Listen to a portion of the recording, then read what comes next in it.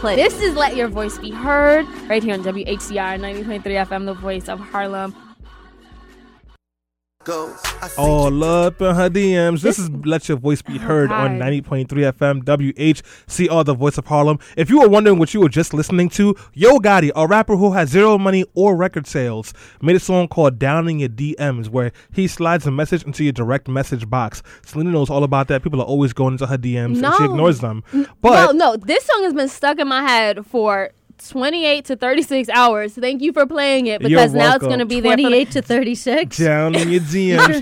But fun fact about Yo Gotti, he mentions Angela Simmons in here and says that he's going to slide into her DMs. Well, guess what? They went out on a date. He shot his shot and it worked. Yes. They didn't go on a date. Yes, I think that did. she definitely friend zoned him. I've been following her Instagram account. Nope.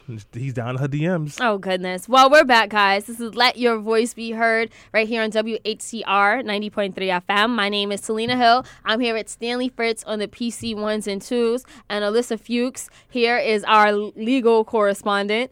And guys, like I said, we just wrapped up. Well, we're about to wrap up the year 2015. It was such a good year for me. I'm like, I went to Paris. I went to where did I go in the summer? It was not Jamaica. It was. She don't even know.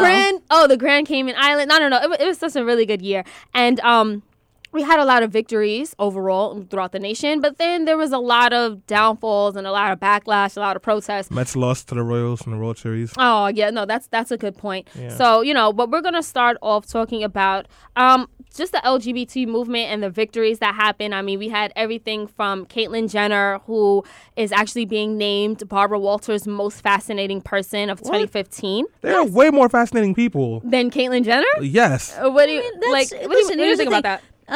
There's a lot of fascinating people, and who is more fascinating than somebody else? Who would you pick? Serena Williams. Is completely subjective, right? You're going to find one person fascinating that I'm not, and vice versa. Well, here's my thing. Can we talk about this for a second? Yeah, sure. Okay. So here's my thing. I don't like all the praise that Caitlyn Jenner is getting. Well, I find it to be problematic because I feel like people are doing it to make a political statement because it's a safe political statement. It's like when people started talking about equal pay, but they were only talking about it for one group of people. And Caitlyn Jenner fits a certain demographic where it's like, oh, we can say how beautiful she is and whatnot, but then say Serena Williams looks like a man. Well, here's my thing. And also, thing she's not that good of a person. No, I mean, whether she's that good of a person is debatable. But what I will say about it is, it's definitely, for better or for worse, and despite Caitlyn's privilege, which I think she's now starting to recognize, it has definitely brought trans issues into the forefront this year. We had the release of Amazon's series Transparent. You had that was before her, though. Well, that was slightly before her, but at the beginning of 2015, and now the second season had just came out. You had Laverne Cox in Orange Is the New Black, who was before her, and then you had Caitlyn Jenner, and I think those three things really pushed the trans issue into the forefront. And as much as people like to hate on Caitlyn Jenner because of the fact, and especially trans people, because of the fact that she's had a lot of privilege and hasn't had to go through the things that a lot of these women have had to go through, at the same time, she's helped to make the issue more prevalent. And so, you can't knock that, right? No. So she's sort of now using her privilege and her position of privilege and power to bring these issues to light to people who don't have a voice, and I think that's commendable for what it's worth. I don't necessarily agree with that. I think that she's getting a lot of rewards for this. Woman of the Year. She was given. But I'm not talking about the rewards she's getting. And I think that her politics are still. I think her politics are still very problematic, and that she's not necessarily on the side of the LGBT community when it doesn't affect her. So go ahead, Smee. I'm sorry. Guys, I just wanted to say, if you want to chime into this little debate we're having, the number is 212-650-6903. Again, we're talking about the LGBT movement, victories, and Caitlyn Jenner has definitely been at the forefront of a lot of LGBT issues this year. And I want to say that it was kind of like, for her to say she's just now realizing her privilege, I mean, as a white man, when she lived her life as a white man, it's how did you not, as a rich white man, right? I don't understand how you just lived in a world where you were just 100% oblivious to all of this privilege. And then when she decided to transition, it's like, But, you know. But here's the other thing, and that's sort of a good segue into the bigger news that happened this year about the gay marriage issue, which is a lot of people in the trans community sort of felt left out of that victory. It was like, oh, people are celebrating, this, that, and the third, and, it's great that same-sex marriage is going to become legal, but trans people are constantly being left out of that conversation.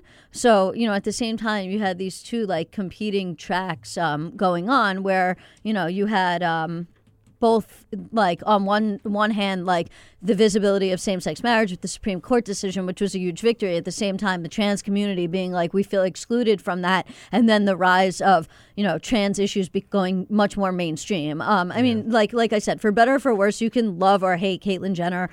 You could feel however you want to feel about her. But at the same time, like trans issues really are sort of coming into the forefront, especially after the marriage decision. I mean, just to give you a throwback, we did a whole segment on the bathroom issue, which you should definitely listen to. We just need to pee. If you want to check out that show that we've done. I hate to say it, but you're right, Alyssa. No, we're having the conversation because of Caitlyn Jenner right now.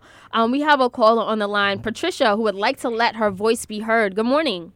Good morning. How are you? I'm calling because I'm really a little confused about the trans issue when it comes to the ladies' bathrooms.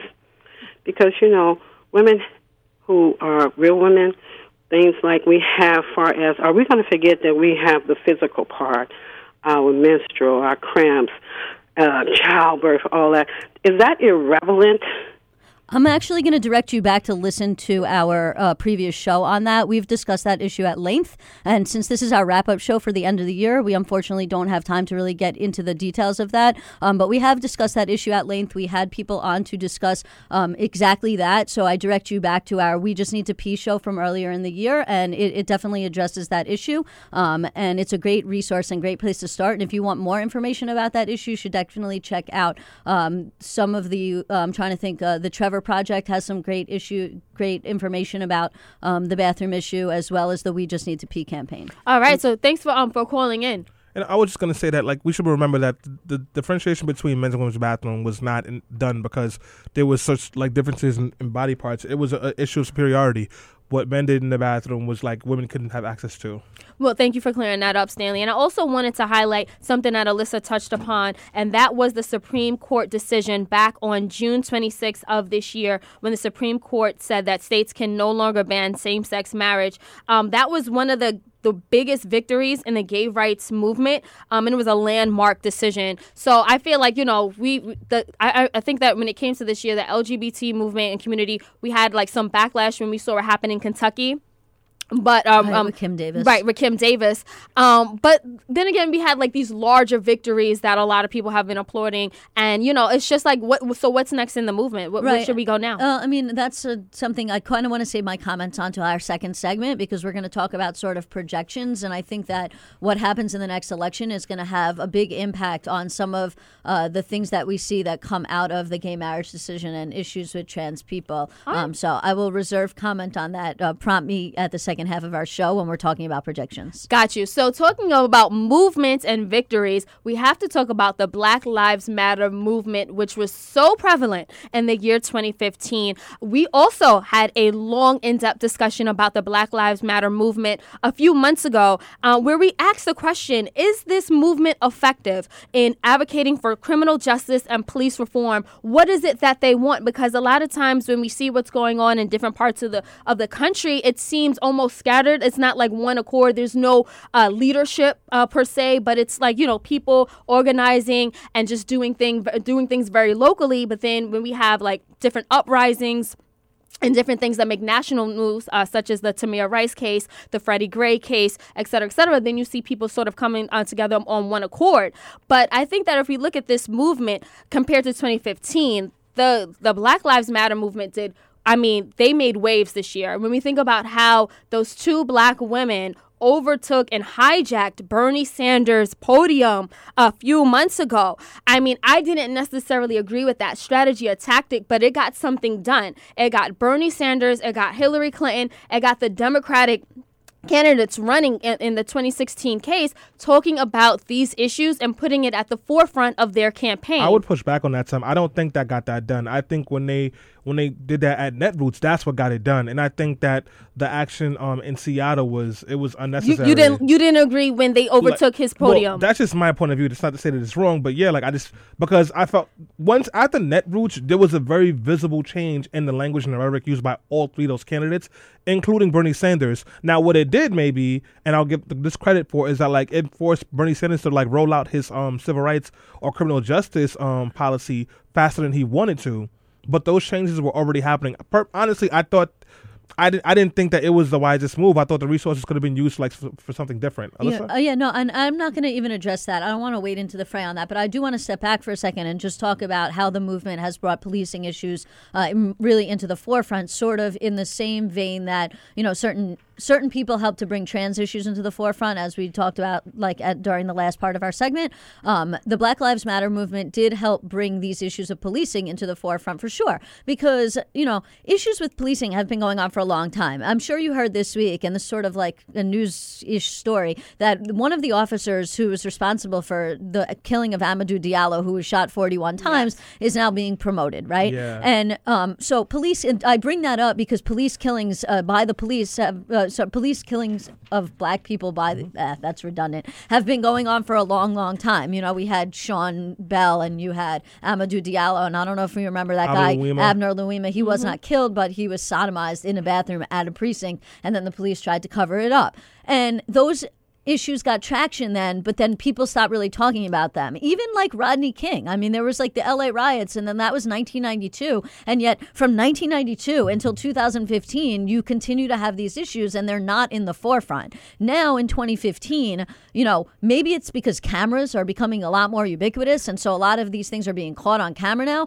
So between the cameras and the publicization of these issues by the Black Lives Matter movement, you're starting to see a lot more traction. For example, the Justice Department is going to settle with the city of Ferguson. That was just announced this week. And they're going to institute a whole bunch of reforms to try and fix some of the policing. So, unfortunately, sometimes a bad event and an unfortunate event can lead to things getting a lot more traction. And, you don't want to necessarily have that kind of event to get that kind of traction. But definitely combining these events with the movement, you've seen a lot more movement. And I can say that from my own perspective as a civil rights attorney who's been working on these issues for a while. Yeah, and then guys, if you want to call in with a question or comment, the number is 212-650-6903. I also want to credit Black Lives Matter, because without the pressure that Black Lives Matter has really put on the police state and on elected officials, we may not see an atmosphere right now where Rahm Emanuel may be forced to resign from his position as mayor of Chicago. And that video of those cops killing that young man, Laquan McDonald, that video may have never come out. Black Lives Matter, no matter what you think about all their tactics, they have forced the issue and forced the conversation that we're having. So much that even President Obama has finally come out and started to make some comments about Black Lives Matter. There was one press event where he actually explained that Black Lives Matter is not anti-police, but they're more so just putting a spotlight on police brutality and putting a spotlight on police accountability in our country, something that has never really taken place. So I think that like Stanley and Alyssa have said, when it comes to Black Lives Matter, they have definitely made a lot of progress when it comes to advocating for these issues and getting our elected officials to comment and to make changes. This is the second coming of the civil rights movement. Definitely. And it's definitely keeping moving forward. And for a long time, these things have been going on, since the 1950s, since Jim Crow. And yet they did not get the attention that other issues have gotten. And like I said, I credit the movement. I also credit the widespread use of cameras. And I'm not necessarily saying police body cameras, just the fact that people are out there and they're filming the police and they're saying, we're going to hold you accountable for the actions that you take, because yes, you are a public servant, and yes, you do a dangerous job. At the same time, you also have to make sure that the way you act and the way you treat other people is in line with our constitutional standards, and that we're not just having police running around being the judge, jury, and executioner all at once. No, you're absolutely right about that. And I think that it's even affected us and our nation psychologically. I know for a fact that, I'm always being watched and you can't really get away with things in our world. And I'm trying to think police officers have to start to try to take a step back and look at themselves and say that, me mistreating somebody or abusing somebody will get me in trouble. You know what I have not been a fan of What? this year? And I actually brought it to my attention with South Park, outrage culture. Yeah. And what I mean by that is just that, like, you can get crucified or murdered. I'm being hyperbolic, but like you can really like lose it all because of some comments, whether it be a joke or something misinterpreted. People will go all out for you. So I'll give you an example of something that, in my opinion, I thought it was like outrage culture. So someone was saying that black women matter, right? So some white guy at Stanford said black women matter, but they're not that hot. He was suspended for 2 years from the school. Hold on. So you saying this was an administrator or a student? Who was this person? This was a student. A student Yeah. was suspended For 2 years. Yeah, that's a little ridiculous. That is over the top. Yes, but these schools are responding like that because they're afraid that things are going to go crazy. Or there's another one where it's a student, he asked for a fee waiver to go to NYU, and the administrator wrote back and said, hey, listen, we're happy you want to come here, but if you can't afford like the $65 fee waiver, like maybe you should take a step back because tuition here is over $60,000 a year, and we don't offer that much scholarship. So he went on Twitter and shared the letter and started having people bash the administrator, and now he's going to go to NYU for free. So here's my thing about that. Maybe the administrator shouldn't have said that, but he's right. What do you want to happen? Right. I mean, well, that's the thing. We even saw some of this happen at Stanford University, and we had a little debate here a few weeks ago when we talked about how the students there are advocating to get Woodrow Wilson completely removed from the school and his legacy. And the thing is, like, Woodrow Wilson was president during a time when civil rights was a non-issue. Like, it was legal. Segregation was legal. So, and I think that he was a man of the times, and he did help found the school, and he did do a lot of things for that establishment there. But they were like, you know what? His legacy is tainted. I think we should talk about it. But to say to completely remove his image from like the cafeteria and these buildings, I didn't know if that was necessary. Right. I mean, listen, I agree with you. I don't like the outrage culture either. I mean, like, there has to be, people get into this debate about, like, are we too PC versus not wanting to be, like overly PC, et cetera, et cetera. I mean, look, at the end of the day, the Confederate flag came down, which was warranted. The gay flag in some ways went up. And you know what? We do have to make sure that we're not being overly PC because we want to have be able to have frank and honest discussions. That's why I like being able to have conversations with you guys. I mean, because Stanley and I can have a conversation and we can say things that aren't so PC, maybe not on the air, but we can have that conversation without having to worry that we're going to offend each other. But not everybody can do that. But that's why we like to understand each other because we're not afraid to have honest conversations. But guys, we do have to go on a break. When we come back, we'll be talking about more of the biggest things from 2015. This is one of the biggest dance moves of 2015. Only dance move I know how to do. Look at my dad. Look at my dad. Look at my dad. Look at my dad. Look at my dad. We are back on Let Your Voice Be Heard on 90.3 FM WHCR, the voice of Harlem. Listen, girl, my hip is sore. Help us out by giving WHCR $30 for 30 for 30 because if you love us, show us it's real. Selena? There is no correlation between your hurt hip and them giving donations. So make sure you say it's for Let Your Voice Be Heard Radio. Yeah, thank you, Alyssa. She knows what skinny is. All right, guys. So we're back. We are talking about all the biggest issues and topics of 2015. This is our annual year in review here on Let Your Voice Be Heard. And we have a comment from one of our bigger supporters in 2015. Whether you love us or hate us, as long as you listen, we love you back. We have Miss Deborah on the line who would like to let her voice be heard about one of the stories we were talking about, Black Lives Matter. Miss Deborah? How are you? Listen, just in case, like with the issue with Princeton, okay? Instead of you wanting, I'm not saying you should erase history, but right next to what he was about, you should, what people think that he was about, you should put next to who he really was. And you should, because the next generation that's coming, they will really believe that this man is a fine, upstanding person. And if someone says, oh, no, he wasn't, he was this, he was that, he was the other, you should explain why you're saying this. Yeah, that's a good point. You should explain because there are a lot of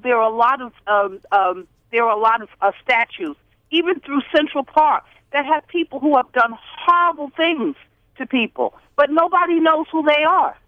Right. No, we agree with you there. I do think that we need to be transparent about our history here in the United States, about slavery, and stop whitewashing everything. You're right. Woodrow Wilson, along with a number of our presidents and elected officials and leaders who we put on this hero level, were a part of that slave culture. I know we got to move on, but I just want to say Woodrow Wilson was not just a man of his times. He was an exceptional racist. He was above and beyond the call of duty for racism. He was a bigger piece of crap as you could be in that time period. Let's be very clear about that. Right, and hopefully he's burning in hell. We definitely should educate people. Like, that's the key, right? Which is not to erase it, not to ignore it, is to address it. And you address it through education and through, telling people about the history that they should know about. Right, exactly. All right, so we're moving right along. Again, we had a great year, but something that wasn't too great, or at least was very nuanced, to say the least, was immigration reform in the year 2015. Now,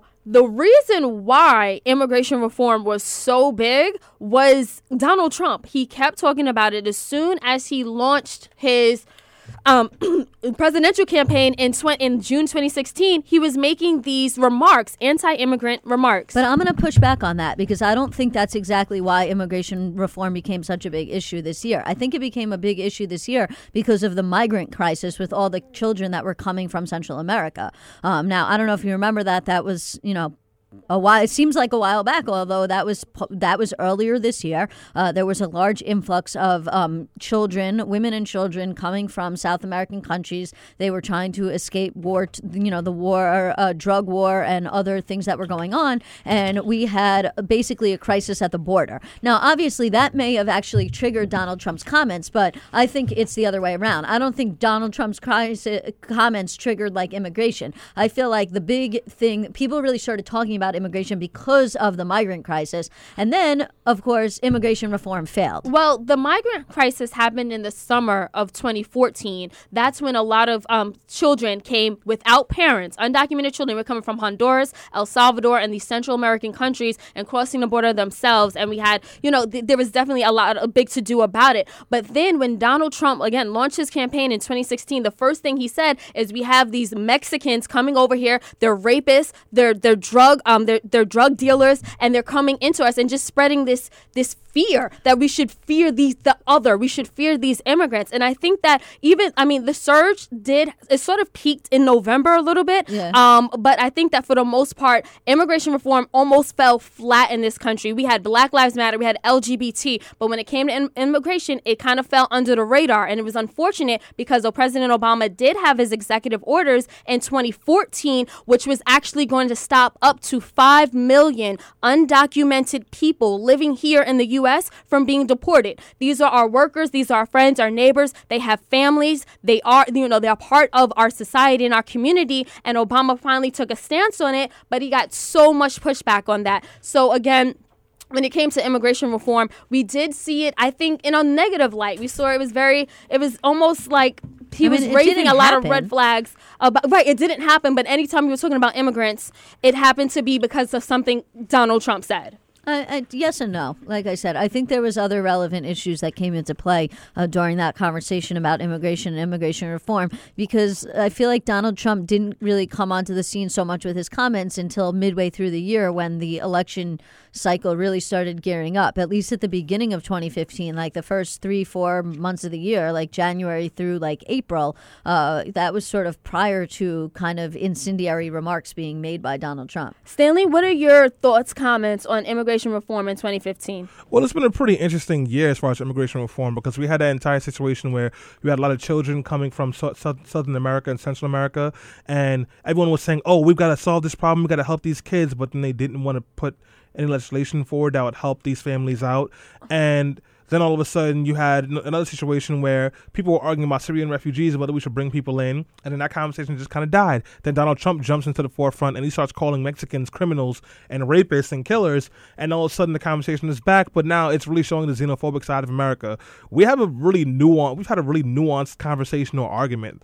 so to speak, about immigration this year, and it's left me nothing but frustrated. Oh, yeah, definitely very frustrated, especially because Congress refuses to do anything. I mean, when it comes to guns and immigration, Congress just takes a hands-off approach. Well, I mean, yeah, definitely speaking about other domestic issues, I think the gun issue is a really great example of absolute inaction, despite the fact that poll numbers show something like 92% of Americans, including gun owners and people who are not gun owners but shoot guns for sport or for hunting that don't necessarily own them, support those kind of background checks and expanding the national instant background check. And yet, as you know, we've done several shows throughout the course of this year where there's been several different shootings that have happened, and sometimes we almost feel like it's repetitive, but we keep trying to address the same issue, and Right. again, nothing gets done. I think one time I said that the hashtag was because Congress, right? And we had a good joke Yeah. about that. Right. And on the other flip side of that, the one thing that you did actually see get done this year was the budget got passed for Right. once. This was after, at the beginning of the year, we had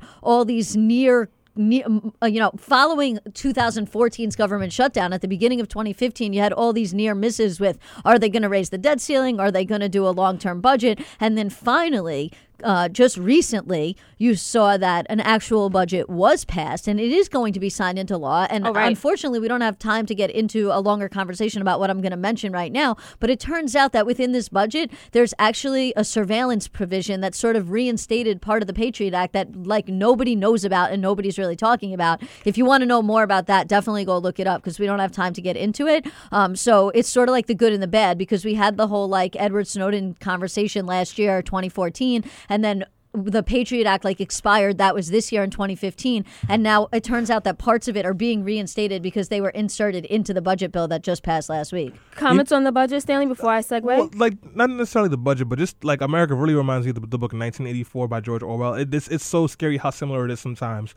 In regards to the budget, I was really surprised the budget passed, and then when I heard what was in it, I was like, oh, okay, that makes sense. Well, it was definitely a compromise. Kudos to Paul Ryan, our new Speaker of the House, because as he said it, this is what democracy looks like. We didn't get everything we wanted. Democrats didn't get everything we wanted, but we managed to pass the bill. It was signed into law, and there was no government shutdown. Whereas last year and in 2013 at this time, there was gridlock in Congress, but something finally made a way.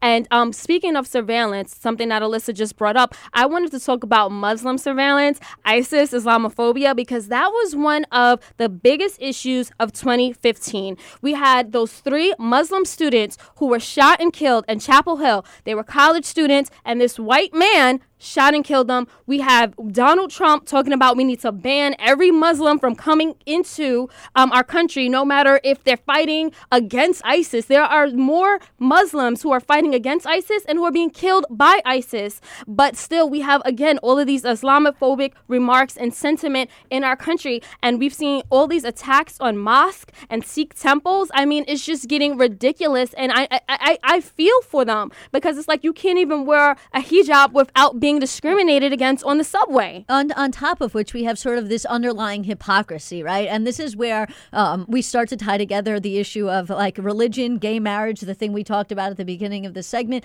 and this issue, which is, it's like we have freedom of religion, but, apparently freedom of religion has now been perverted into some kind of Muslim exception to the Constitution that doesn't actually exist. And that freedom of religion has also been perverted into discriminating against other people that we disagree with because we don't get down with that. No, you're absolutely right, Alyssa. And I just want to add to that, because there was this very prominent tweet. Not only is Islam different from Judaism and Christianity, but a lot of people were saying that if you think about it, who practice it? Brown people. So that was another issue, and so why we have cast Muslims as the new other. Do people forget that Jesus was a brown person? No, he wasn't. They Jesus don't was know white. that. He was white They with don't blonde know hair he was and a blue brown eyes and a person. hipster If beard. Jesus was born in the place where I don't want to get into a whole theological conversation born right in now, California. but if Jesus was born in the place where they say he was born, Bethlehem or Jerusalem or somewhere in the Middle Eastern region somewhere,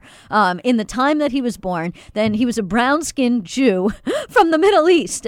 And so I think people should really take a step back and think about that, especially white people, white Christians should think about that before they start preaching on their anti-brown religion thing that they have going on. But notwithstanding, I think Selena brings up some great points about the rise of Islamophobia, and I think that's a great portion where I want to talk about Trump. And I talked about it at length during our last show, which is, I think actually Hillary Clinton said it last night during the debate. Like the best recruiter for ISIS right now is Donald Trump, right? Because ISIS is taking what he's saying and going, look, the West is having a culture war. They hate Muslims.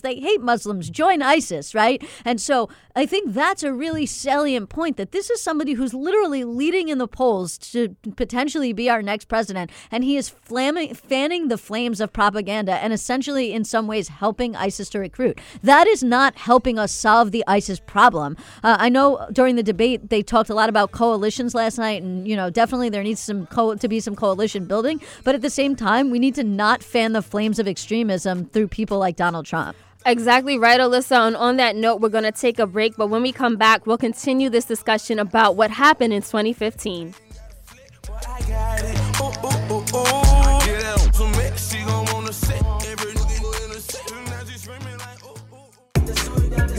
Since you left the city, oh boy, we are back on Let Your Voice Be Heard on 90.3 FM WHCR, the voice of Harlem. If you were just tuning in, this is Stanley, Cat Zaddy, good hair, pretty eyes, Fritz. Sometimes I'll slide into my girl's DMs to let her know I still love her. Aww. And I am here with Selena Hill, Alyssa Fuchs, and there was a dark-skinned brother with the green V-neck. I think he's a dreamer, but he might be doing. And if you were just tuning in, we were talking about the biggest stories from 2015, and we talked about Blue Ivy Carter. Woo! Just kidding. So, Alyssa, what did we really talk about? I was trying. Yeah, that's so 2014. That was so 2014. But West. wait, I just want to remind you, if you want to give us some hotline bling, you can call us at 212-650-6903. Yes, we would definitely appreciate some of your hotline bling. Thank you for that, Alyssa. Call us on that cell phone. All right, guys. So where we left off, we were talking about the rise of ISIS and Islamophobia before we took that break. And I know Stanley wanted to chime in with a closing comment or remark about that before we segue into foreign policy. Yes, because I don't want to give like a closing speech or anything, but we just have to remember we have been displaced before. Remember back in World War II when we were like, hey, can we trust the Japanese? I'm not sure. Let's put them all in these special camps where they'll be treated equally, but they'll be separated from everyone else, not have food, not have resources, and be treated like crap. And then once the war's over and we realize what we did wrong, we'll have to give them reparations because we know we screwed up. We've made this mistake before.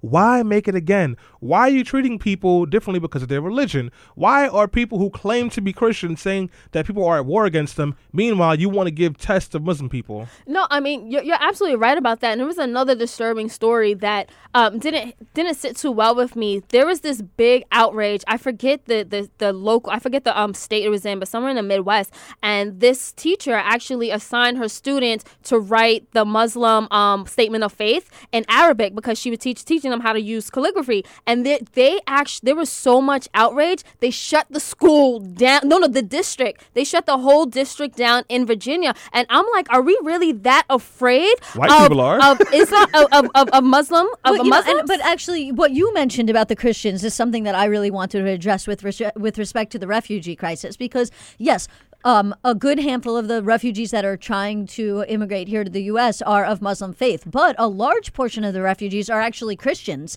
Christian Syrians. And when I was just listening or watching a special on this last night, actually, when ISIS comes to some of these Christian neighborhoods in Syria, they mark these houses with a cross, just like Jewish homes were marked with a Star of David. But they mark them with a cross, and when they're marked with a cross, they're marked for destruction. And so these are some of the people. They're not just, and we should want immigrants to come here, refugees to come here and want to take in refugees because that's the right thing to do as human beings, whether they're Christian or whether they're Muslim. But it's so crazy to me how you have white Christians here in the U.S. saying we can't take in any refugees. Meanwhile, a good portion of some of the people that are being killed or persecuted in Syria by ISIS are Christians. Yeah. This whole thing is just so perplexing to me. The Statute of Liberty does not say that our borders are shut to people. From the last I checked, it says, give me your tired, your poor, and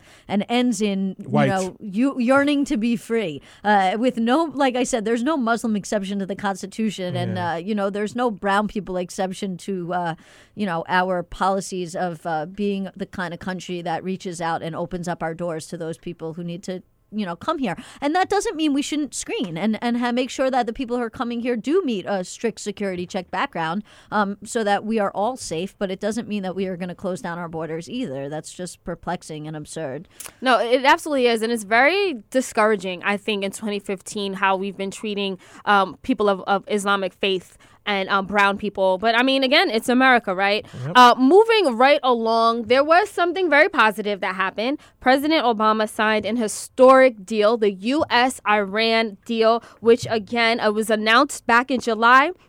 And then it finally went into effect. And what it does is, so the U.S. and I think about 4 to 5 other world powers have agreed to lift Iran's economic sanctions. In turn, the Islamic Republic, they vowed to limit its nuclear program for the next decade. So Iran, instead of continuing to make nuclear weapons and bombs, they said, we'll agree diplomatically. Will stop as long as you lift these sanctions and allow us to export and import, allow our country to continue to self-sustain, basically. And it was a very diplomatic approach to solving the Iran nuclear program that was going on. But we had so much backlash from Republicans in Congress. You would think that Obama planted a nuclear bomb himself.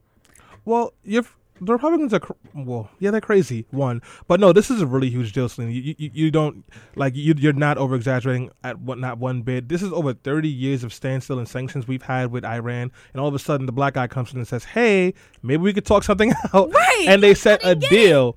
And it's to the point that if Iran wanted to build a nuclear weapon, it would take them 50 years just to get back to where they were before this deal was signed. This is a huge deal, and it makes the Middle East a little bit safer. Not really, because we all know that place is a cluster shock. No, definitely.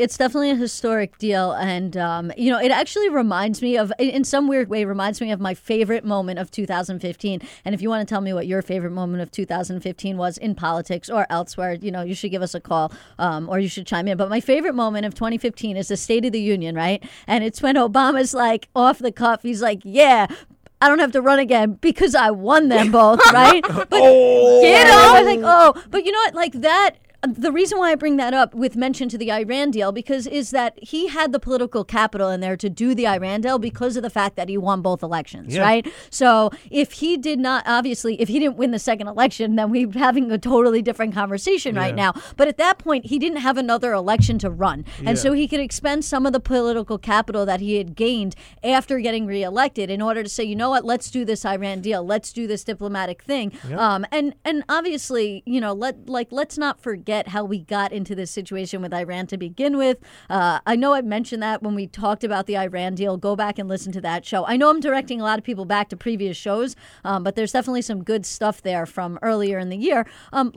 We toppled a government in Iran, which led to a hostage crisis, which led to us not talking to Iran for a long, long time, which led to Iran potentially enriching uranium in order to build a nuclear bomb, and us then implementing sanctions in order to try and prevent that by crippling their economy. But that wasn't working because it wasn't preventing the centrifuges from spinning, and it was really harming the civilians that we're trying to eat and making them hate us. So, I mean, on all levels, both on a diplomatic level, but just on a human level, this deal made a lot of sense. Now, there's still pushback to this day, and there's still, and we're going to talk about this more in the second segment, Republican candidates that are pledging to undo this deal. But in terms of historic deals, this isn't the only historic deal we saw the president make between this and the climate deal that we talked about last week. I mean, the president's really just pushing on forward because, like I said, he doesn't have another election to win. No, he's absolutely right. Let me just throw the phone number out there. If you have a question or a comment, the number is 212-650-6903. You can also tweet us at BeHeard_radio. Stanley is our in-house climate expert, works at Environmental Justice.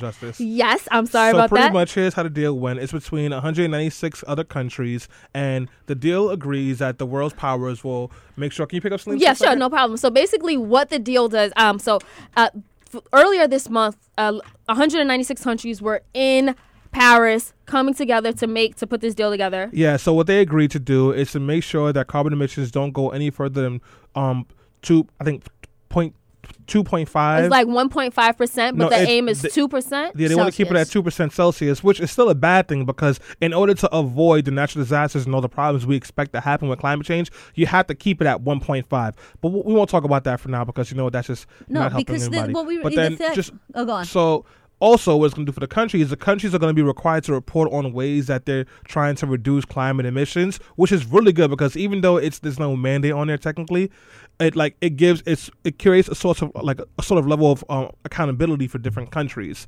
And this is great for America because since it's not mandatory, the president does not have to get it ratified by Congress, which means it happens. Right. Woo. And you know what? It just speaks to, what I'll say is the theme of this year sort of is like, the president got things done. Yes. Yes, and he got things done in the face of a huge amount of opposition from Congress that refused to work with him, from people in his own party that didn't necessarily agree with the way he was proceeding, especially with respect to sometimes with the Iran deal. Trans-Pacific Partnership. Or the TPP. And for, like I said, you may disagree with the TPP. That's another one of those trade agreements that I don't particularly like. But the fact is, like, he got it, like, literally almost everything, with the exception of guns, almost everything that the president said he was going to get done, like in his agenda, when he's moving towards getting done, even with or without Congress. He is not waiting around for this body that, and you could say that you disagree with that strategy, but for what it's worth, like, the man is getting stuff done. No. And I think that, he's definitely, there's going to be a lot more stuff. Like, he is not done, right? There's going to be a lot more things that we see coming up in 2016 that he's going to get done in his last year in office, because at that point, he really has nothing to lose. Word. No, definitely. I did want to say kudos to President Obama. I mentioned at the very beginning of the show that he's more people are insured under his signature healthcare law, and he has a number of achievements that we just listed. He just commuted the sentences of 95 people and granted them clemency, including a woman who apparently was locked up for life for her first-time drug offense. Wow. Because I believe that, She was a mule. Yeah, she was like a drug mule, and because of the sentencing guidelines and the amount of drugs that she was carrying, she was sentenced to life in prison, even though she had never been arrested before. Yep. She was one of the people whose sentences were commuted. So, it's been a remarkable year in achievements for President Obama. And on that note, I'm going to throw it back to Selena. Yeah, no. So again, guys, we had a great year ahead. And guess what? We're going to talk about what we expect in 2016, the year ahead. We had a great year behind us, and now forward, we're going to push forward in the next half of the show. We'll talk about that. And again, later on in the show, we have a special dreamer and doer, Roy Paul, in the building with us, and we'll talk to him about everything that he has going on. So stay tuned. This is Let Your Voice Be Heard. Folks want to pop off, pop off, pop off, pop. Folks want to pop off, pop off, pop off, pop. Folks want to